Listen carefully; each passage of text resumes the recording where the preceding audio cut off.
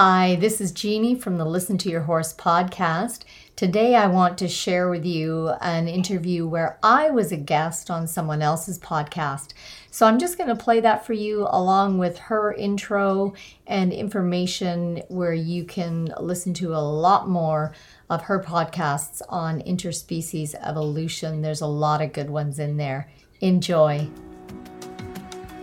Welcome to Interspecies Evolution.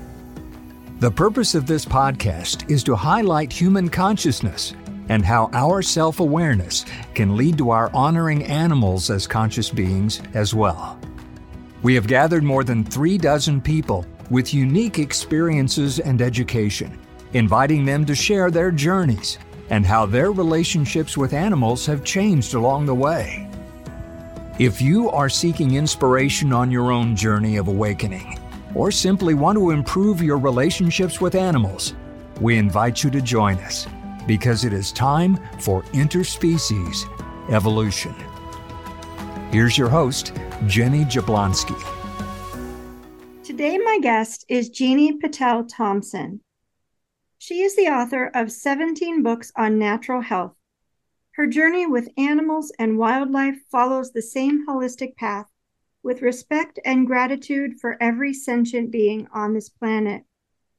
Jeannie's YouTube channel, featuring her spiritual journey with her herd of 11 wild and semi-feral horses, has millions of views worldwide. People are hungry for the deeper wisdom and connection shown through Jeannie's experiences with her untamed horses.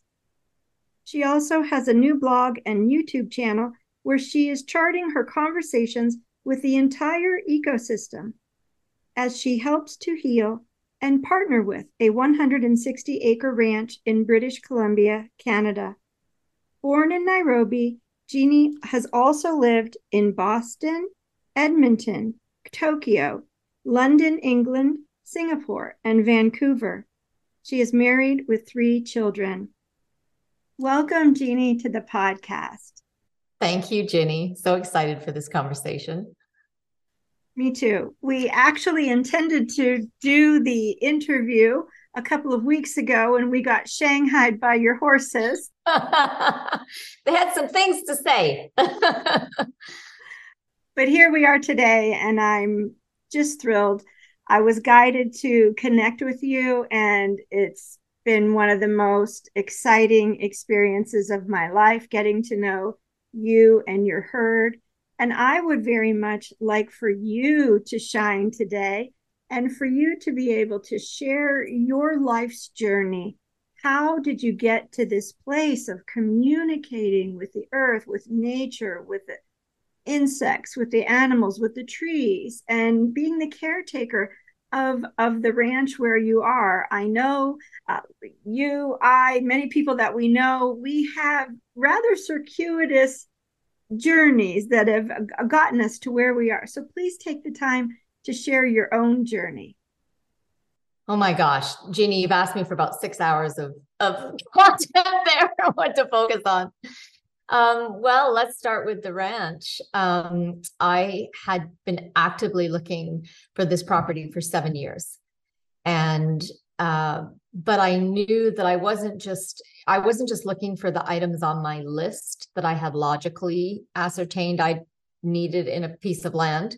I was looking for the herd's land. So I was looking for an energetic portal vortex spot as much as the physical parameters of wanting, water on the property and certain exposures and blah, blah, blah. So I kept, oh my gosh, it was the most frustrating, blocked at every turn, just an insanely impossible journey. And of course, those types of journeys, they only make sense in hindsight. When you look back and then you understand, oh, I understand why it couldn't happen then. And I understand why this had to happen first. And one of the things that surprised me the most was the piece of property that we were on, which again came to me, the herd brought the land. I was shopping in HomeSense, and this friend of my neighbor walked up to me and said, "Do you know of anyone who would like to board horses at my place?" Now, she was renting 30 acres in the middle of the city. It was owned by a guy in Beijing who was just sitting on it until he got townhome development approval. So this abandoned piece of land that was going to all be bulldozed and turned into condos and townhomes. But meanwhile, it was this little oasis. And I was like, why don't you advertise? She says, no, because people just drop their horses off. They pay for a couple months rent and then they disappear and you're left with their horses. And she had this whole story about why that wouldn't work. So she only wanted to have people she knew. Anyway, I eventually referred a friend of mine, but then I ended up having to go there because the property that I was on, that I had a quote guaranteed lease for, the owners, they used to sit out on their lawn, Ginny, on their lawn chairs, and I'd look up and they'd just be watching me like I was their TV for the afternoon. I was like, what is this? And they had never had horses before. They had never been interested in horses, which is why they were renting the land to me. And they had said, oh, if you ever leave, we'll just get a cow on there, a couple cows on there to keep the grass down. Well, they were so taken by what they saw happening.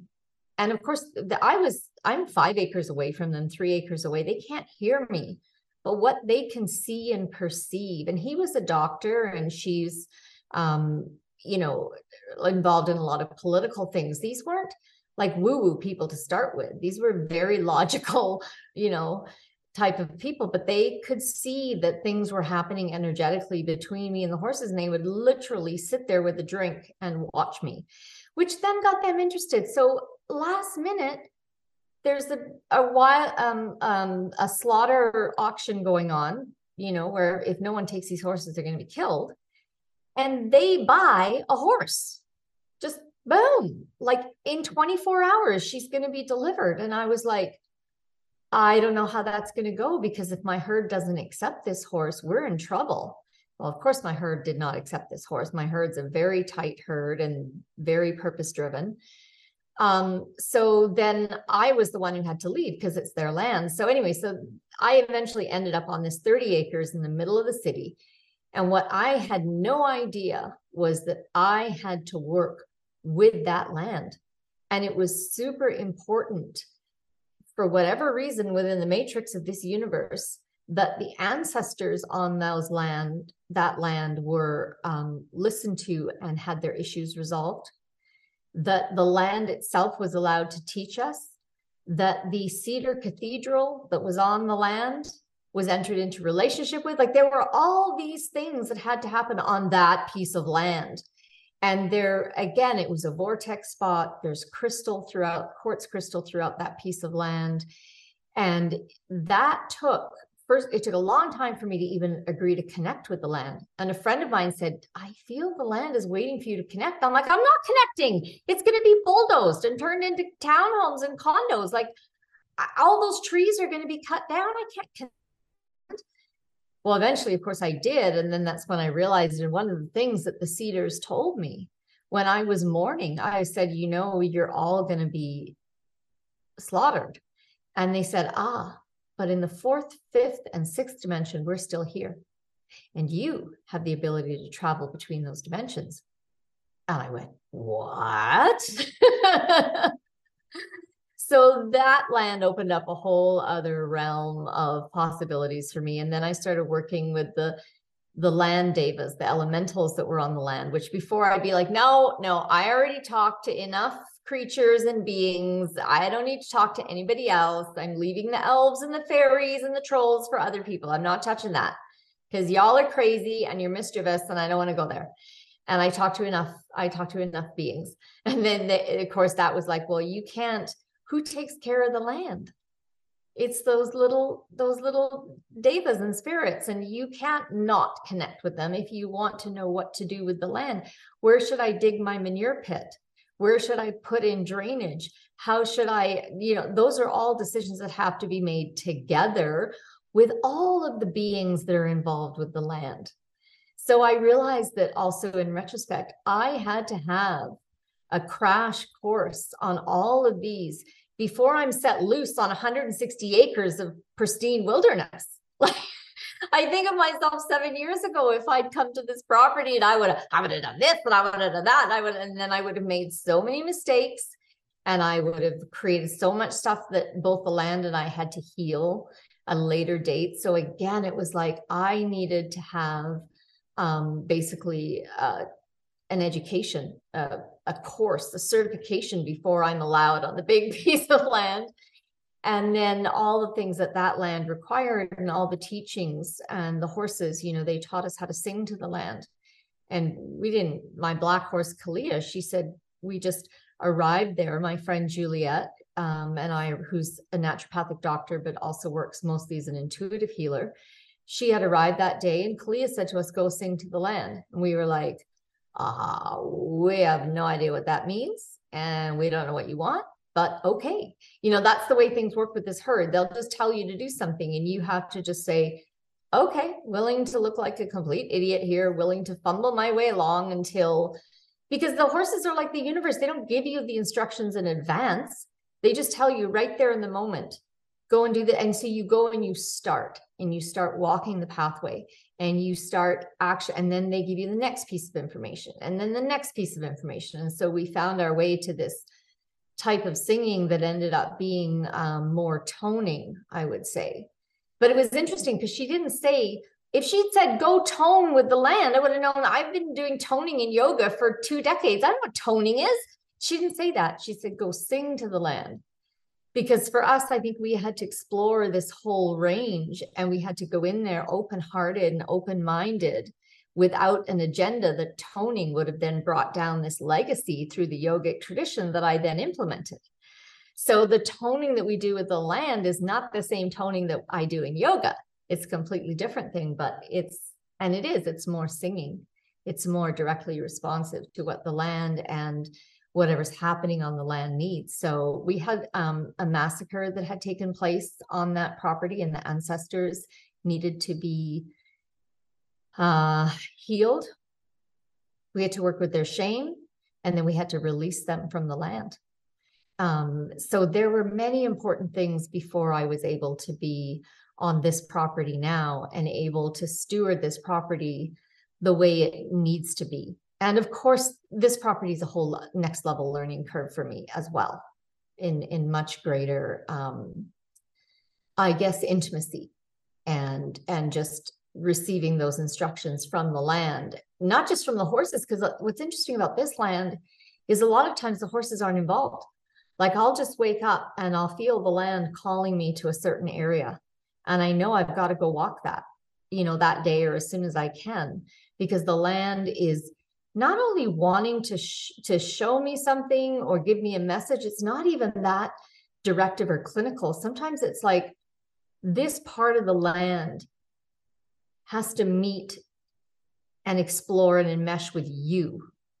This, like whatever, if we look at things on a vibrational level, whatever frequencies exist on that section of the land have to wind around and meld and know your frequencies. It's time. Go and commune, go and merge with that piece or whatever's on that section of the land, or you know what I mean. So I think that's why the journey took so long. And also land in BC, Canada is it may be the most expensive place in the world to purchase land. Far more expensive than New York, all the places we think of traditionally, far more expensive than London, than England. Like it's off the charts because we've had so much foreign investment from Asia, as this is a safe place to put your money. So it has driven for the last 30 years property prices right through the roof. So, you know, you're trying to buy land here. It's like, how much money do I need to make? Like $1 million is not enough. $1 million won't even get you a postage stamp here. So that was the other thing, was it took time for me to increase my fluency with money energy to generate enough money to even be able to think about buying land here. And then even so, when I came to purchase this property, my husband was like, you're never going to get a mortgage. And I was like, well, maybe not. Like logically, no, but this is the herd's land. So I'm going to walk this pathway and I'm going to see what happens. And so it was even the financial process, because again, money is an energy, right? It's just another level of working with the vibrational frequencies on this planet, and it's a big one. So for me to move into mastery on that level as well, and in getting the mortgage for this land and getting the deposit, I mean, it was just, again, another level of masterclass in the energy of money. And it came down to the wire. I'd been doing, I'm not kidding you, I had to do 7 hours a day of paperwork for 3 weeks to get the mortgage company all the forms that they were requesting, because they couldn't understand my business. They're used to farmers, right? This is a farm mortgage, because in Canada, you can't get a regular mortgage for a piece of agricultural land. It has to be a farm mortgage.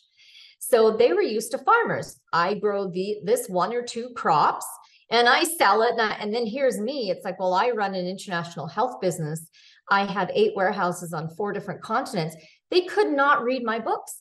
They had to bring in a next level attorney. They had to bring in a next level certified accountant, which they billed me for extra.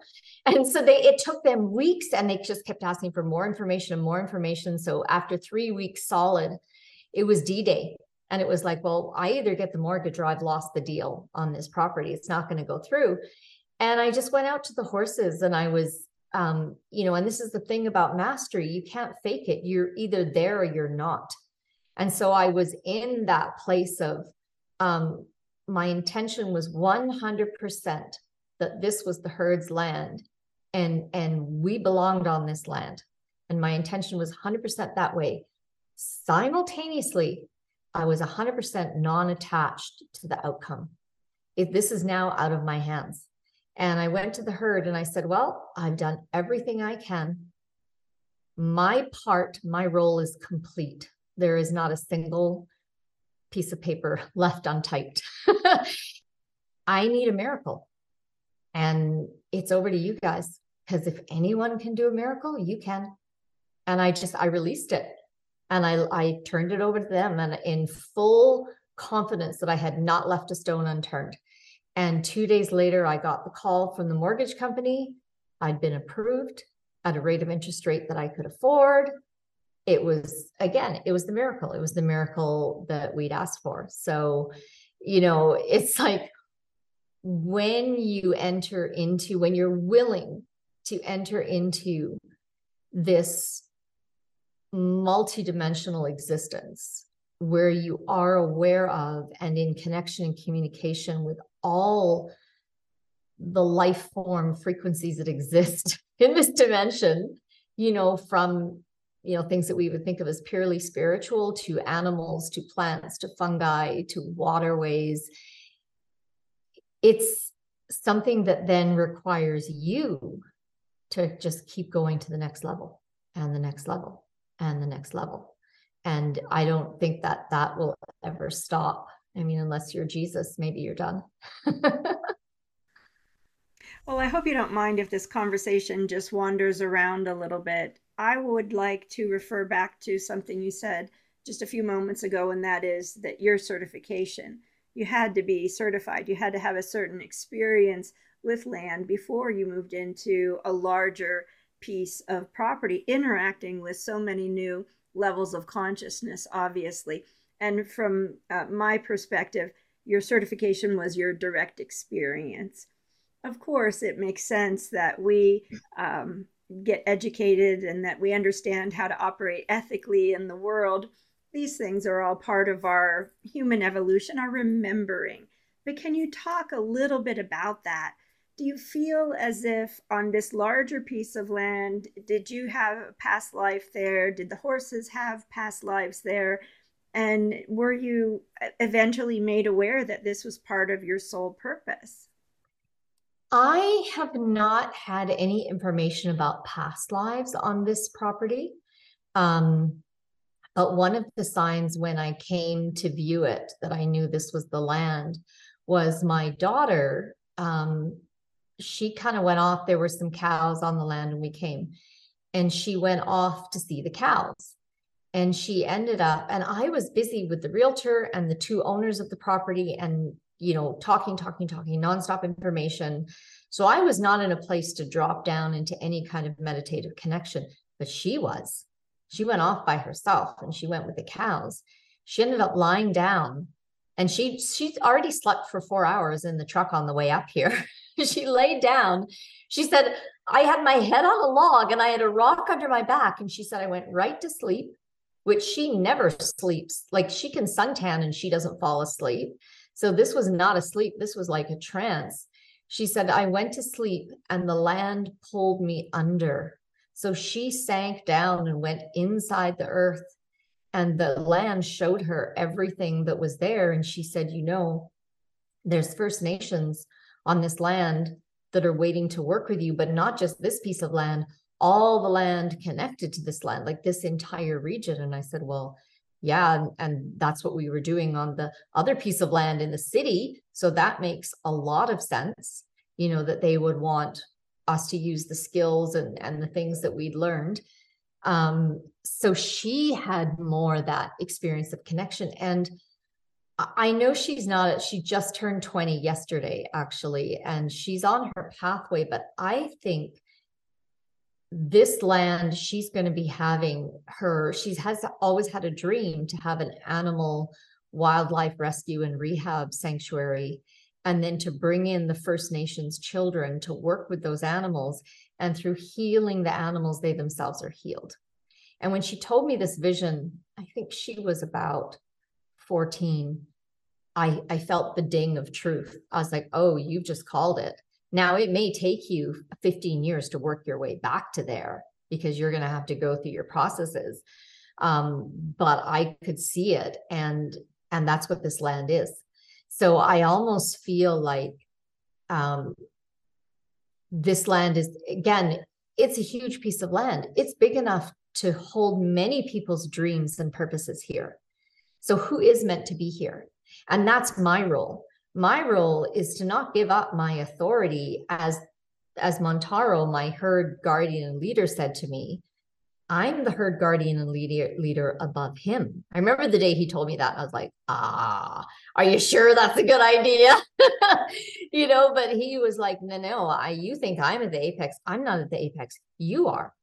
Right. So for me, and this past 7 years with them has been part of being willing to, and also owning that position and growing into that. So this property is the first of at least 2, possibly 3 properties that are a vision that I was given in a shamanic journey about 5 years ago, where there's a circle connecting horse, elephant, dolphin, and whale.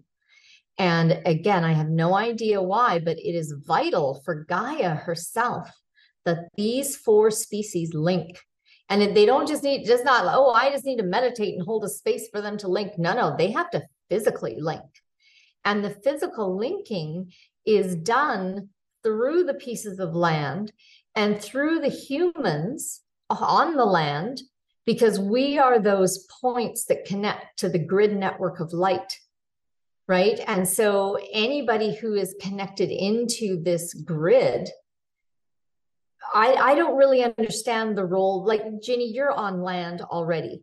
Well, what if your land is one of those portal points, those really power spot vortexes that is feeding and connecting into this grid of light, right? And so as other people are brought in, the lights get brighter, the network lights up more, it lights up stronger, it lights up bigger. And this circle of these species connecting is somehow crucial for, my sense is that, every 60,000 years, the poles flip, and that causes a lot of damage for us humans on Earth. Also, the amount of trauma and toxicity that Gaia is under right now, like, all she has to do is kind of like shrug her shoulders, and like BC will move down to where California is, and large sections will go into the ocean. Like, maybe this circle of elephant, dolphin, horse, and whale is needed to stabilize and buy humans another 100 years to fix what we've done. Something like that. I don't have anything that I can say with clarity, but that's where my feeling is that it's all going in those directions. So this land is the first piece. And in a month or so, I'm going to be going and looking for another piece down in Central America is where I'm guided right now for the dolphins and the whales. So, and possibly elephants, I don't know, or if the elephants need to be on a separate piece. Like this is that process where I'm just given one piece of information at a time. Okay, now go action that. And then when you're there, you'll get the next piece. And when you get that piece, you get the next piece. And it's like following this little breadcrumb trail. As you know, this is often how spirit works, how things in other dimensions are, we don't get it all at once. We get just what we need right at that moment. Next step, here it is. So, and then how are the other people going to be playing into that? Like what does this land want to have on it? Right? I mean, this land is south-facing. It has water everywhere. You could grow anything, you could raise any kind of animal, but what does the land want? What does the herd want? What's their idea of the kind of work they want to do here, and who do they want to do it with? You know, these are all super important questions on the energetic level. It's not just about, okay, I need to get farm status so I can greatly lower my taxes. So I need to, no, it's not about that. It's about what does the land want and what does the herd want?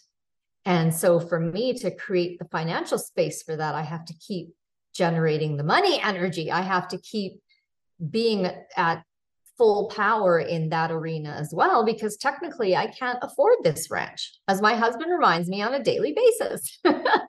So, you know, it's like there's all these elements of supposed difficulty and supposed challenge and supposed impossibility.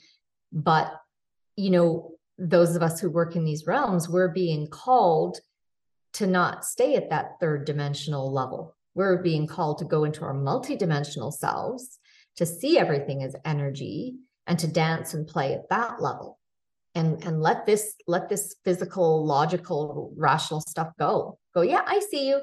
It's okay. You can be there, and I'm working up here, and seeing what happens. So I have a lot more questions than answers about this land at this point.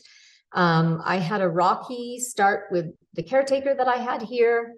Again, big learning curve, and brought me into connection with an element in my shadow that I wasn't aware was there. So that was an opportunity for healing for me, but that caused quite a bit of setback on the land. So they left in end of August.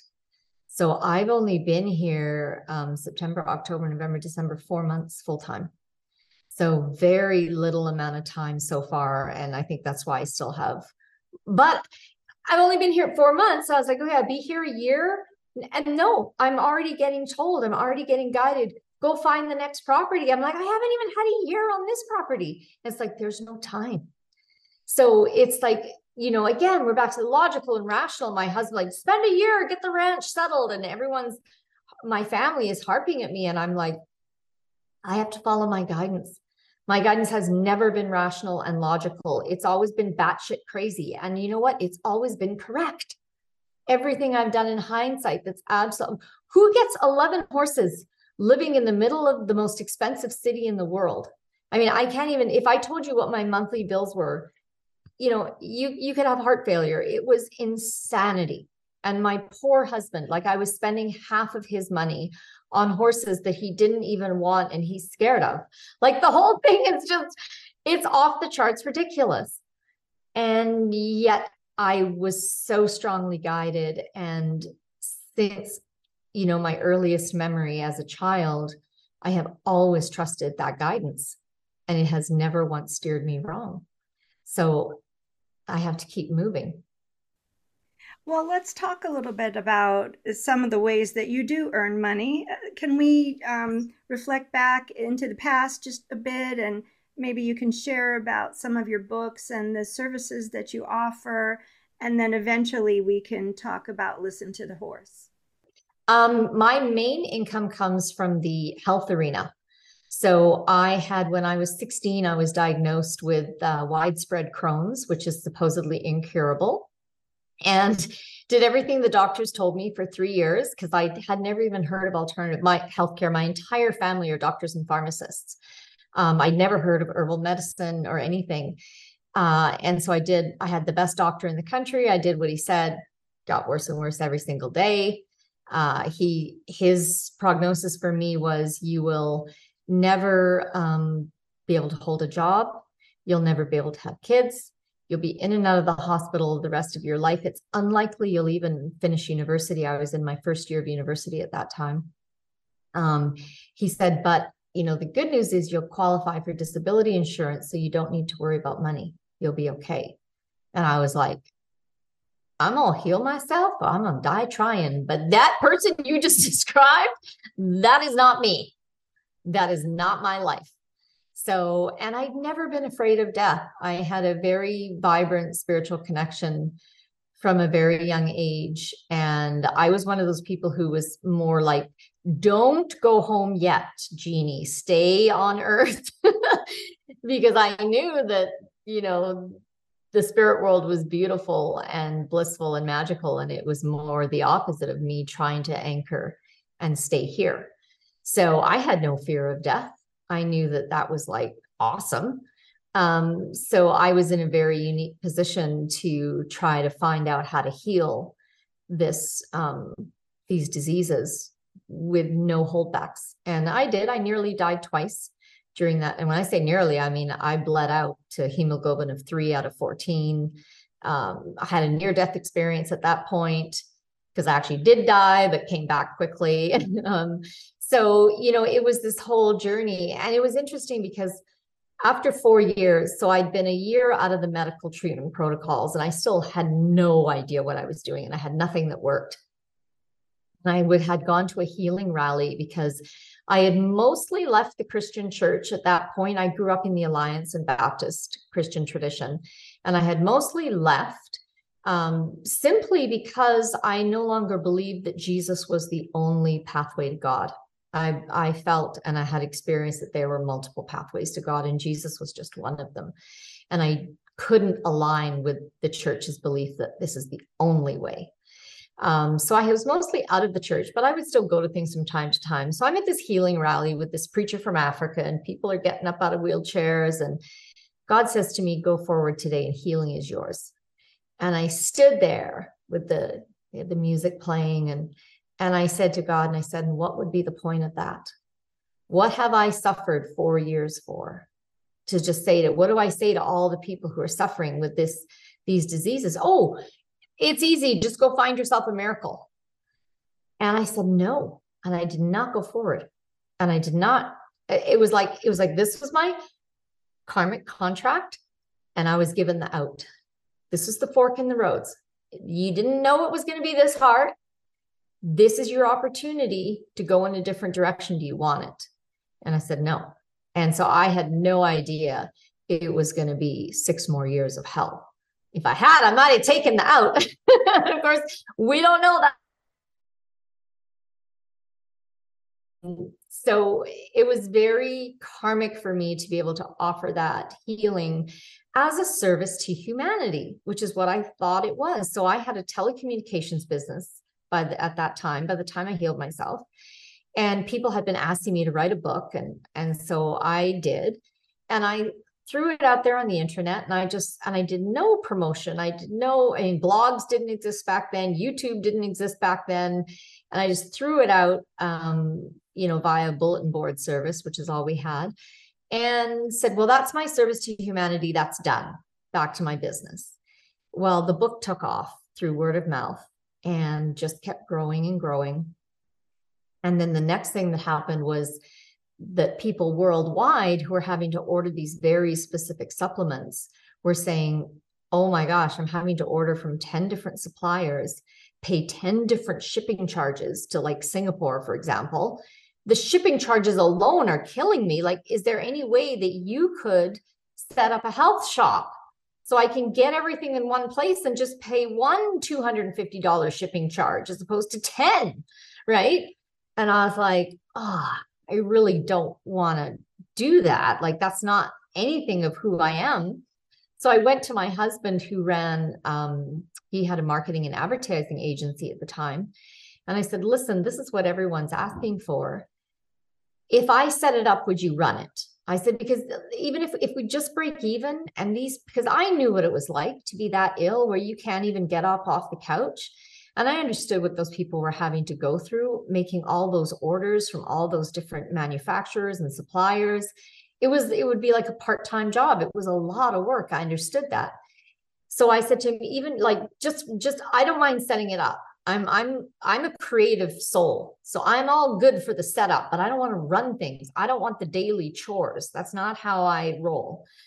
So I said, I set up, will you run it? And he goes, yeah, sure. Shouldn't take me that long. So I set up this health store and well, of course it takes off.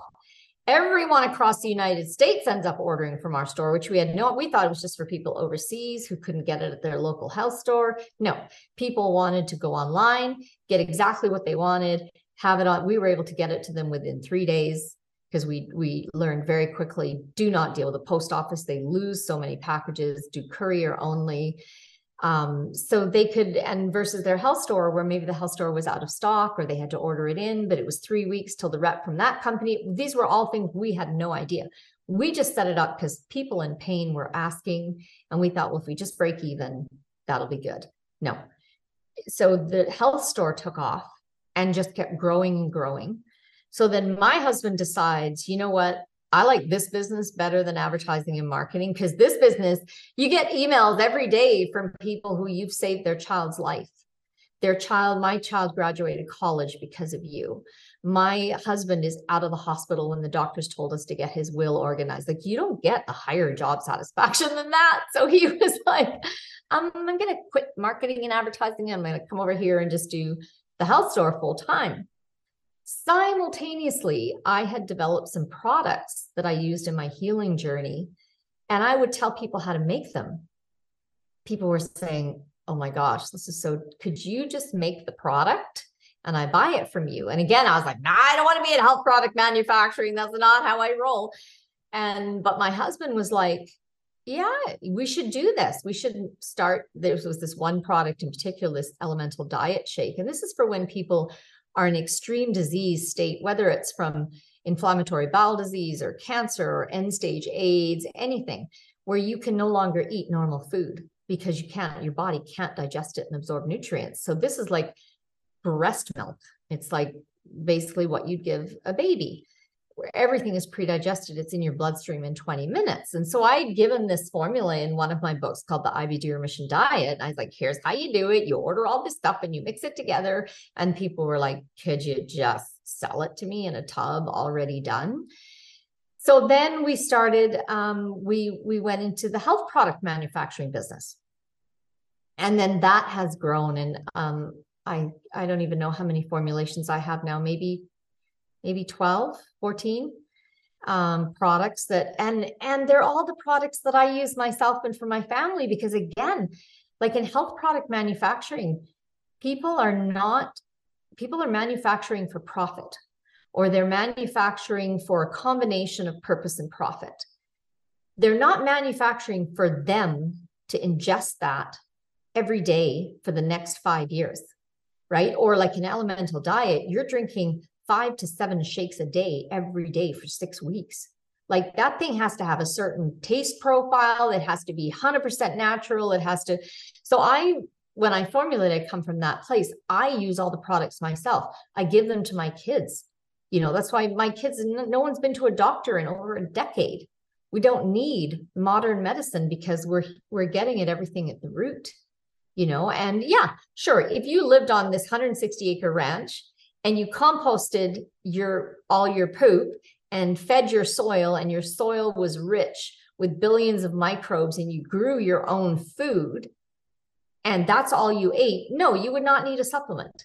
But most people are not in that position. Most people are not ingesting that quality of nutrition, so they need the extras. So that's where the money comes from to then fund all of the stuff with the horses. And I have some horse workshops and stuff that they've asked me to do, but those make very little money compared to, they don't make the millions of dollars needed to buy the land and pay for all the expenses. And, so it's been this, again, something that I couldn't have predicted. I never wanted to go into health business. And as a business person, I started my first business at age 9.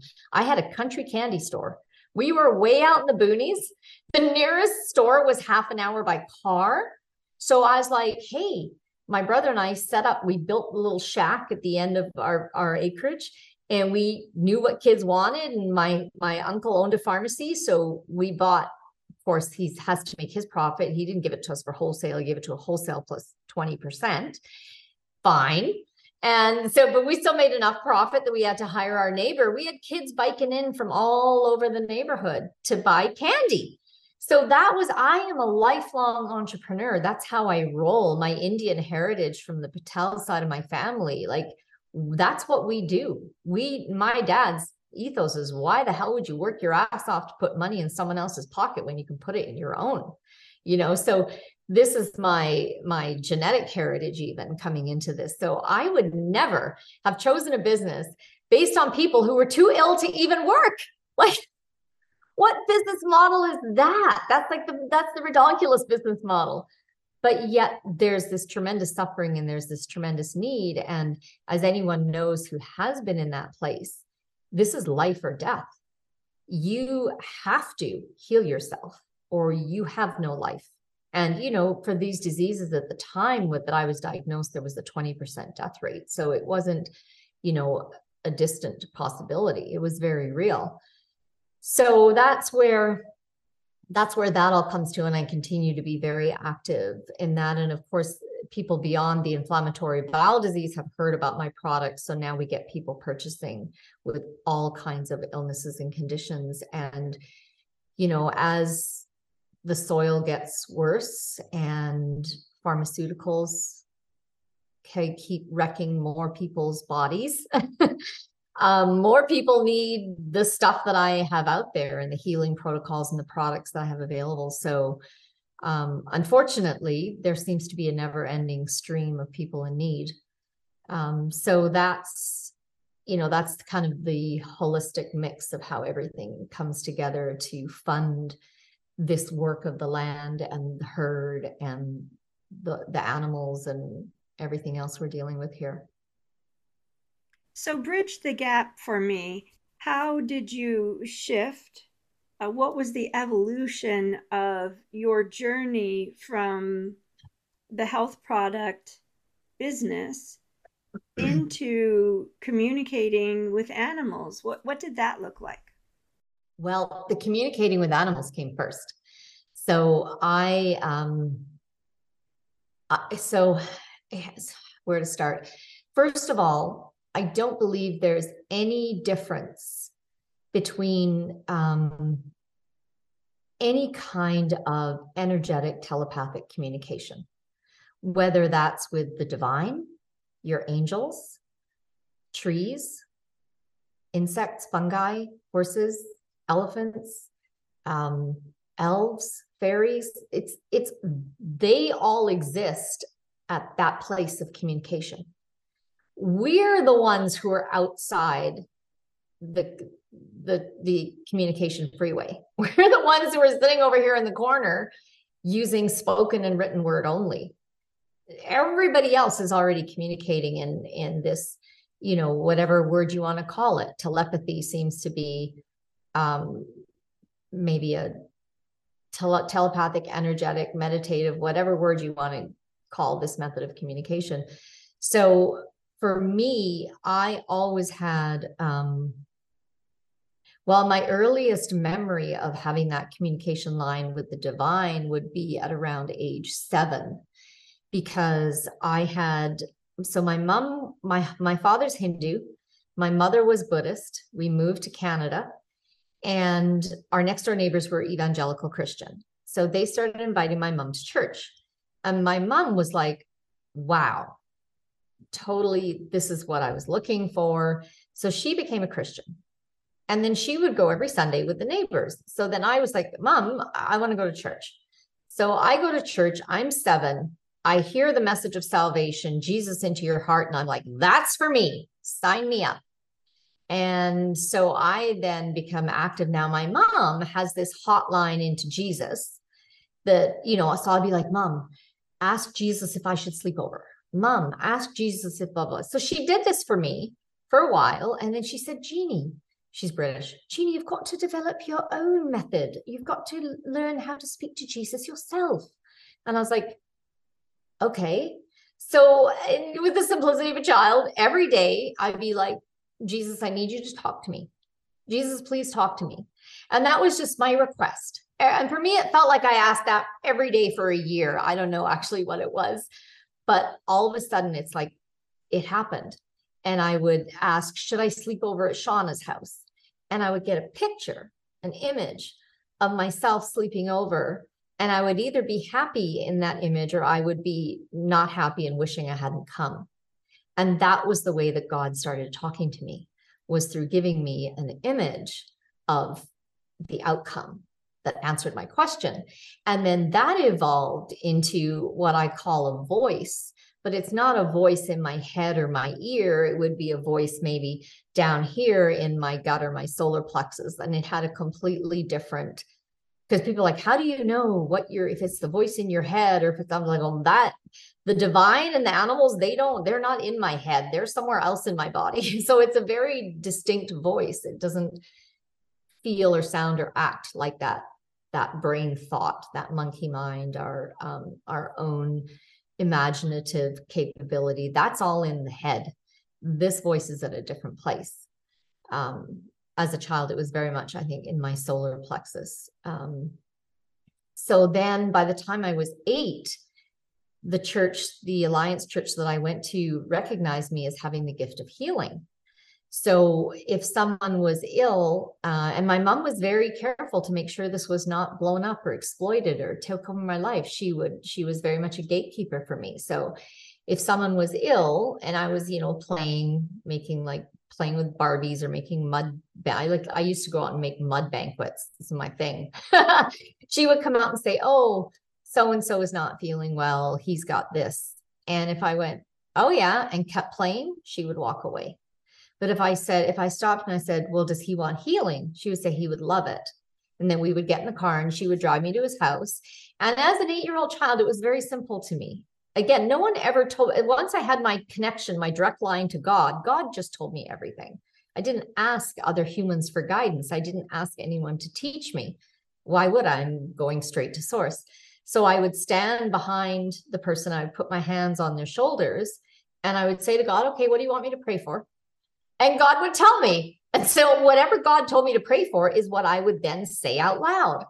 And of course it would happen. And it wasn't until, I was an adult and working with other healing modalities like pranic healing and energy level healing that I thought, wait a minute. Why did God not tell me to pray for complete healing for every single person? Obviously, God is capable of that. But it didn't. Sometimes it was just for the person to experience a relief from the pain that they were experiencing, the physical pain to go away, but not for the affliction to be cured. Sometimes it was not even for the pain to go away, but for the person to just exist in a place of peace and joy in spite of the pain, in spite of the affliction. It was different. And some people it was for complete healing, and they were completely healed. And so it wasn't until, I developed my healing facilitation skills that I realized, because illness is a pathway to growth and development. It's a pathway to the divine, that if you take that away from someone, you have not done them a favor. You have not done them a service. You have cut off their growth and their potential. So this is their opportunity to walk this pathway into this greater connection with these other levels that we're talking about. So, now realize, and it's the same thing with money. So let's circle back to money energy. If I just give you, if you're like, oh, if I just had $100,000, that would change my life. And that would be all. And I'd be like, okay, Jeannie, here's $100,000. That would not help you. And I have actually done this with members of my family and watched them get rid of that money as fast as they could and not use it for what they actually needed it. Like when they say that lottery winners are broke, 95% of lottery winners are broke within 5 years. This is why, because money is an energy And if you don't develop your capacity to hold and dance with that energy and it comes to you, you got to get rid of it. You got to give it away. You got to it's too much energy for your system to hold, and you will get rid of it. And again, it's the pathway to that money, to that abundance is a healing pathway. It's the same as disease. Poverty is the same as healing a disease. It's an incredible gift of a pathway that you have a hard physical 3D marker for how you're doing. You can't talk yourself into, I'm so spiritual and I'm so advanced and no, because you're sick and you're broke. Look at your life. Your life is telling you, you are not leaning in. You are not doing your greater, deeper work. If you were, you would be moving into wholeness across every area of your life. So, and again, that's not a judgment. That's an awareness that allows you to take responsibility and say, okay, where am I lying to myself? Where am I saying that I'm leaning in, but I'm actually not leaning in? I'm like the door is closed and I'm running for the hills. Yes, so that was in terms of that ability to communicate with animals. That's how I communicated with the divine. So again, simultaneously what's happening here is my father is physically abusive. So, and it's not, he's like an alcoholic. It's like when life gets stressful, he blows up and beats on his kids. So you don't know when it's coming. It's not logical. It's not related to what, so you're in this hyper aware, guarded, like living in a war zone where you don't know when the bomb is going to go off. What I didn't understand at that time, because and my dad would come at me and I'd be like, today is a good day to die. Because I was like, he might kill me today. And when I saw my past lives, which I wasn't ready to look at until I was 26, and it was my Christian mother who supposedly didn't even believe in reincarnation who said to me, you got to go find your dad. I was like, I know. I can't ignore this anymore. And I was right. I did not want to see, because what had happened between my father and I was lifetime after lifetime of us trading the victim perpetrator role. And whoever was in the role of I saw what I did to my dad. I smashed him. I destroyed him. And then the next lifetime, he did the same thing to me. And the lifetimes, we were never related. We were never close. We were strangers, but we would see each other across like a village square, and it would be like a laser magnet and you'd be like, oh shit. And you would know. It was the magnetism of karma is just unbelievable. So this lifetime, we had decided to incarnate in very close proximity to each other because we had to heal it or die. Like there was no other option. Like either we were going to heal this or I was going to be dead, obviously, because he was the person. So that was happening simultaneously. So, but again, with hindsight, looking at it within the container of a karmic contract, we came here to do this. We came here to heal this. My father, who was beating me up and terrorizing me, bought me my first horse and built the barn and did all the fencing with me. We did it ourselves. So I'm 8 now. I had been asking him, I'd ask him in the shower so he couldn't hit me. He'd be in the shower. I knew he'd never come out to chase me or get me if he was in the shower. So I'd open the door wide enough he could hear me. I'd be like, Dad, what? Can I have a horse? No. Next morning, Dad, can I have a horse? No. This went on for a year. Finally, he says to me, he says, I'll make you a deal. He says, you get a rabbit. I don't know why he chose a rabbit, like of all the animals. Because he tried to talk me out of a horse. There's so much work in this, and I'm not going to help you. Nobody's going to help you. I'm like, I don't care. I need a horse. I want a horse. So he says, get this rabbit. You take care of it for 1 year. Nobody ever helps you. You're never asked. You're never reminded to do anything. And you take good care of that rabbit for a year. I'll get you a horse. Well, I did. So I'm 8 years old and I got my first horse. And that was the beginning of the deep connection and communication with animals because, and I believe that all children still have that ability to communicate with animals. It depends on what age they are where their parents start telling them they don't. And so they take on that dominant reality for their parent and they negate their own experience. But I believe that every child has the ability to communicate with animals and babies too. Like I communicate with all three of my children telepathically. I'd be like, what do you need? And they would send me an image or a thought package or, a sentence or whatever it was. And I would take care of my baby's needs. So I get this horse. Well, she's a guardian angel incarnated as a horse because she had to keep me from killing myself as I worked out this karma with my dad. And she had to be my release valve. So I had a saddle and a bridle. Thank God I couldn't lift them. She was 15 hands. I'm like 8 years old and like this little shrimp. So I just rode her bareback.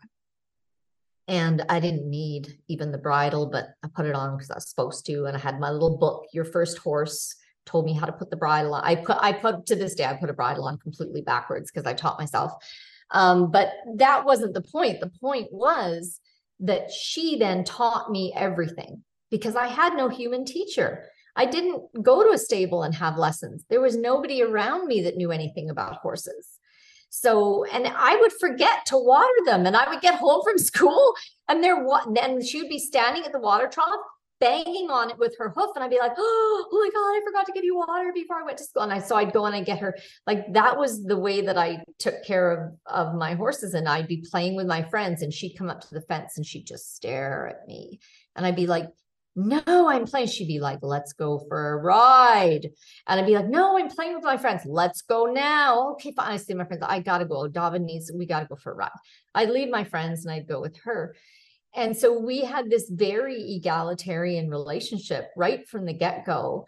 And she would often dump me and buck me off because don't forget, I'm an abused, beaten child who has dissociated from my physical body. I'm an asshole, right?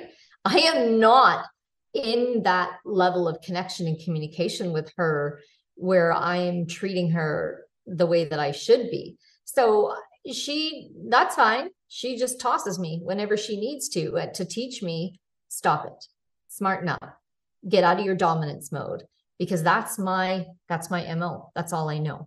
Right. So this relationship with my foundational horse was the beginning of it all. And then, we also had cats and I would pick up stray dogs from time to time and help them. And so everything for me was very organic. It was more that this is, this way of interconnecting and communicating that is there for all of life. And it's just a matter of whether we are on the frequency band. It's like tuning a radio. Are you going to tune to the channel or are you just going to stay at this one station your whole life? So that's kind of where all the animal communication stuff came from. For me, it was not separate from anything that was happening spiritually or my connection with the divine. Can you share a bit about your Listen to the Horse program? I know you offer courses and you have a wonderful YouTube channel. So the horses told me very early on, they said, film us. I was like, okay. Like, I don't know, what are we filming? They said, there is a layer of frequency encoded in video that humans are not aware of, but we are going to use it so that we can directly reach anyone who watches these videos. And I was like, all right then. So I would just turn, and sometimes I would be out with them, we'd be hanging out, and they'd be like, turn on the camera. So I just turn it on. I don't know what's going to happen. I don't know what they want to show. I don't know what they want to teach. And then as I'm filming, they would be like, now put the camera on Montaro. So I'd swing the camera to Montaro, and then Montaro, something would happen. And so they were directing a lot of what I filmed. And then as I filmed, they would give me messages to speak into, so that people could hear. And then after the filming, when I was editing, they'd be like, pull that scene from over there, move the order. Like they would be directing me in how to edit these videos. So it was really me being willing to be the hands and the voice for the messages that they wanted to share with humanity to help humanity, because we're screwed. We're like so far down the wrong track. We need a lot of help. And that's what they're here to do. They're here to help us. So that's what happened with the videos. And then, so that's how YouTube, the whole YouTube channel got started.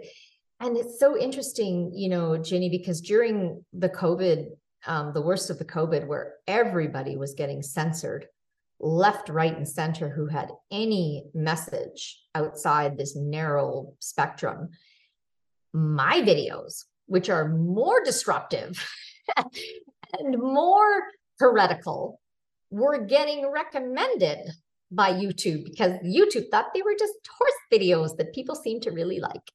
And so again, this thing of the horses of we're here to do this in a stealth manner this time.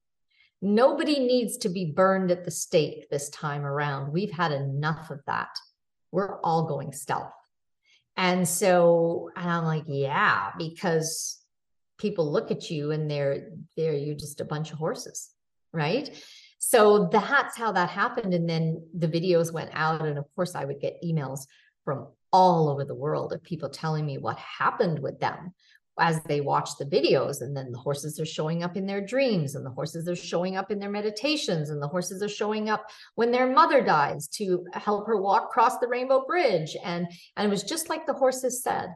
They were like, we just need that connection, and then we'll do the rest. So that was how that started. Of course, that's on YouTube, and that's all for free. And then they started guiding me to set up a couple of workshops to take people into deeper levels. And those are the paid products. So we have one that's called Come Home to Your Body, because so many of us are dissociated. So many of us have suffered trauma and abuse that's caused us to come out, and we're not even fully in our physical body.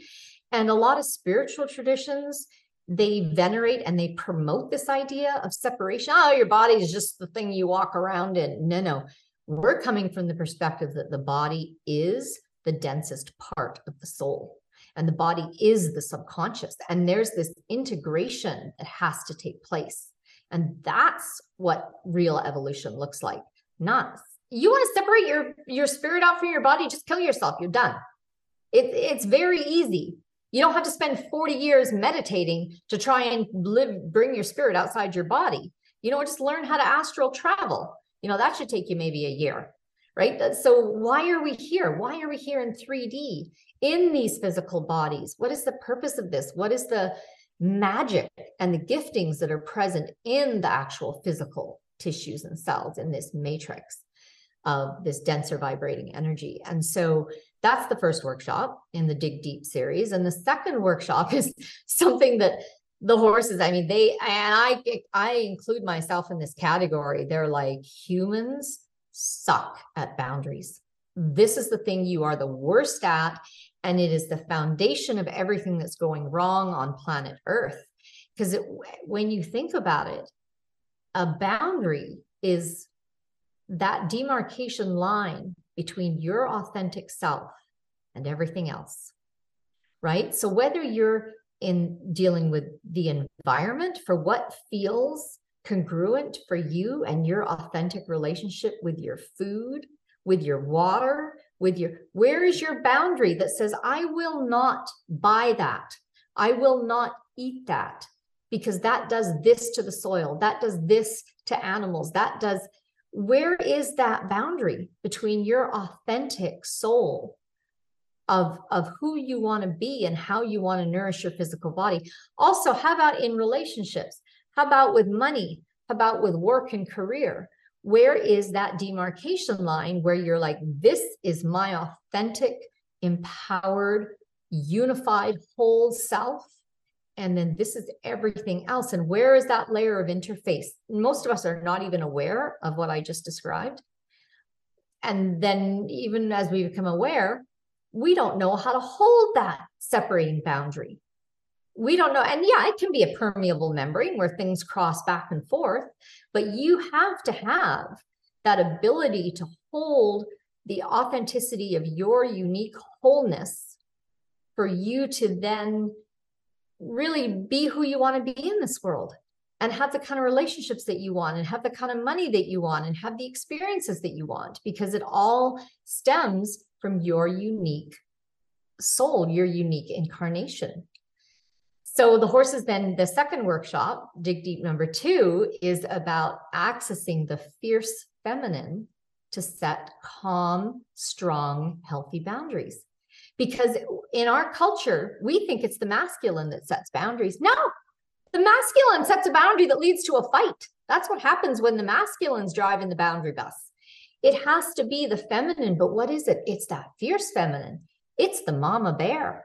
It's the mama lion, right? There's always a reason the fierce feminine is holding a boundary, and it's usually protection of self or land or animals or child or weaker person. It's a boundary that comes out of honor and integrity. And so that is the strength of and men have that fierce feminine as well. If you're a man, you for sure don't want to be setting a boundary from your masculine, because you're going to get into a fight. You have to set that boundary from your fierce feminine, who says, this must be. And there's no charge and there's no aggression. There's just this dead certainty that it is, this must be. This is all the space I'm holding. This is the only intention I'm holding. And so that's an entire workshop of teachings. And what's amazing is when the herd teaches healthy boundaries, it's a visceral transmission as well. Because again, you're watching the videos with them. They're showing you with their physical bodies and their energetic bodies how to do these things that I just talked about. And you are receiving that transmission telepathically and viscerally into your tissues and cells as you watch the videos. So those are and there's a third workshop in the series that I've been working on for about 4 years now. It's still not ready, but it's going to deal with the victim archetype and coming out of victim and powerlessness. Don't know, again, I'm not in charge of the timelines for when these things are ready, but it's coming. And then the other program that the horses set up, and this was something that took a year for them they transmitted this program over the course of a year. And it's basically their apprenticeship program. So you basically do what I'm doing with them. You become an apprentice underneath them, and they are your teachers. And they transmit these levels of mastery to you over the course. It is going to take people at least a year to work through the program. Most people takes them a good 18 months, and then they keep going back and revisiting. So the horses told me when we were setting it up, they told me what to charge for it. And I was like, oh, I can't ask that much money. And they said, no, the money that we are asking is because money has to be a closed loop.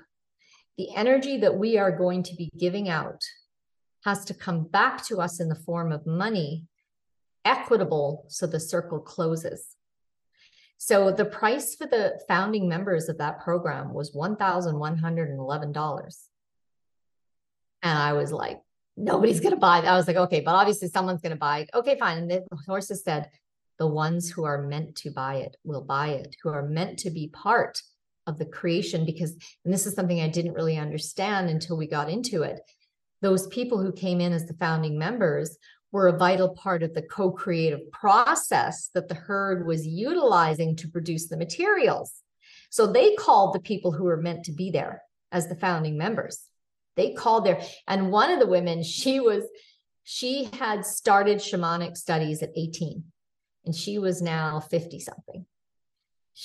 These are not newbies that they called. And then they called some other people who were maybe not so experienced on the obvious level, but they had a purity of soul of an advanced master in their soul, in the level of innocence and purity that they had obtained. And maybe they were masked in this lifetime, but it was something that they had achieved and developed from other lifetimes. So this whole process, so the apprenticeship program is very intense. It's real mastery. And I've had people buy it and say, I'm not supposed to be in this program. This program is way too advanced for me. And I'm like, absolutely. So that's why I offer 100% money back guarantee. And I, tell people, connect with the herd and ask them, am I meant to take this program now? There's many people the herd have said no. There was one woman who they said, the reason they said no to her, they said no, because you have to get your own horses first. Otherwise, you will just intellectualize everything we teach you and you will not actually learn. So for you, you have to have your own horses so that they can work with you at the visceral level and they will help pull these teachings through into your physical body. And the woman was like, okay. And I was like, okay, like you got to do what they say because they know. So those are the offerings from the herd at this time. And, as they give me, third one I just about completed, one that Montaro, my herd guardian, requested because he's been through a very interesting journey of working with male trauma and abuse. And then also working with the energies in the land that relate to that. So he asked me to do specifically a tapping session. So this is, most people have heard by now about EFT. It's an acupressure tapping where you tap on the acupressure points while saying certain things. And there's a process of dialoguing with the subconscious. There's a process that I developed where you connect in with the physical tissues and cells of your body. So I have a training program for that called laser tapping that I did for my health people. Because I'm like, listen, until you get into the emotional, spiritual levels of your dis-ease, you can't have long-term healing. You can get off your drugs and you can manage the cycles of your flare-ups using natural methods. But if you want to not have any memory of ever even being sick, you have to go to the emotional, spiritual level. And this tool, laser tapping, is the best tool I've ever, because I became a certified EFT instructor. I loved it so much. It worked so well. And then I developed that further into, because of my perspective of the body is the densest part of the soul and the body is the subconscious. I kind of, developed a program my own way that I called laser tapping. So Montaro asked me to do a series of laser tapping sessions on healing the wounded, angry masculine. So definitely geared towards men, but there's a lot of women who have a wounded, angry masculine as well. So again, people will self-select for if that's something that they need healing for. And so I'm like, Montaro, I'm a female and you're asking me to do this, Matt. And he's like, do the work or I won't heal. I was like, okay. So for each of the sessions that I do, I would just connect with him, connect with the herd, connect with the divine. And I wouldn't have, sometimes I would understand the topic that I needed to tap on, but I wouldn't understand what the session was going to look like ahead of time. I did that all in that, what we were talking about, that communication with the divine, with the horses, with the land. For me, there's no difference. It's all one. It's all having a conversation in that frequency band. And we just have to plug into that and align with that. And then it's all open to us. So that's the other thing that will be coming in the next few months. Wonderful. Well, I highly recommend the tapping for people who haven't tried yet going down a spiritual path or doing a lot of energetic healing, because in that way you do speak to your own nervous system and your own body, and your body begins the process of learning to trust you again, because you're then invested in the healing process. Sometimes when we jump ahead, for example, if the first thing we do is the coming back to the body program, it can be quite an emotional roller coaster, which, as you say, it's best to check in with the herd to see if it's an appropriate thing for us to try today. Next month can be different. Next year can certainly be different. I love the offerings that you have and your wonderful relationship with your herd. It's so amazing. I highly recommend your books and your products. And in the podcast notes, we will have links to your many websites and programs, Jeannie. I am so grateful for your time today, and I look forward to meeting you next spring in person, and I hope to talk to you again soon. Is there anything that you would like to just share in closing, any sort of inspirational message from the herd or yourself before we sign off today? I think the main thing is to just start trusting yourself. Start trusting the messages that come to you in dreams. Start trusting the desires of your heart, even though they don't make any sense. And maybe they seem crazy and they will probably seem impossible. Just start creating some space for those inner desires and your own inner guidance to have a voice in your life. And you don't need to act on it yet. You don't need to do things yet. Just create the space for your inner self, your inner desires, your connection to source, your connection to all of nature to start coming to the table. Set a plate at the table, right? Create a space for that dimension of life to have a voice, and open to the possibility that it does and it can, and you can hear it and you can receive it. And just that's, again, just an intention setting. Like I did as a 7-year-old child every day. Jesus, will you please talk to me? Jesus, will you please talk? Like, it doesn't have to be complicated. You don't have to do a big meditation with a big little, no, just every single day. Set that intention. Open yourself to hear that level of reality. Open yourself to receive. Namaste. And to you, I see the divine in you as well. I would just like to add, I have a girlfriend who 35 years ago, she and her husband and 3 children didn't have a lot of money. They had 1 car, and her husband was a gold miner, and he would travel hundreds of miles and be gone for months at a time. So she would be left at home with 3 children under 5 and no car, and had to walk with them to the grocery store if someone didn't help. And she had extremely severe back pain. And one day she decided, she had heard about meditation on the radio, and she decided that she was going to meditate and she was going to heal her spine. And to listen to her tell the story, she meditated every day in the afternoon when the children took a nap for over a year. Just over a year. One day, as she was lying there, she felt every vertebrae in her spine align. And she didn't experience that severe pain again after that day.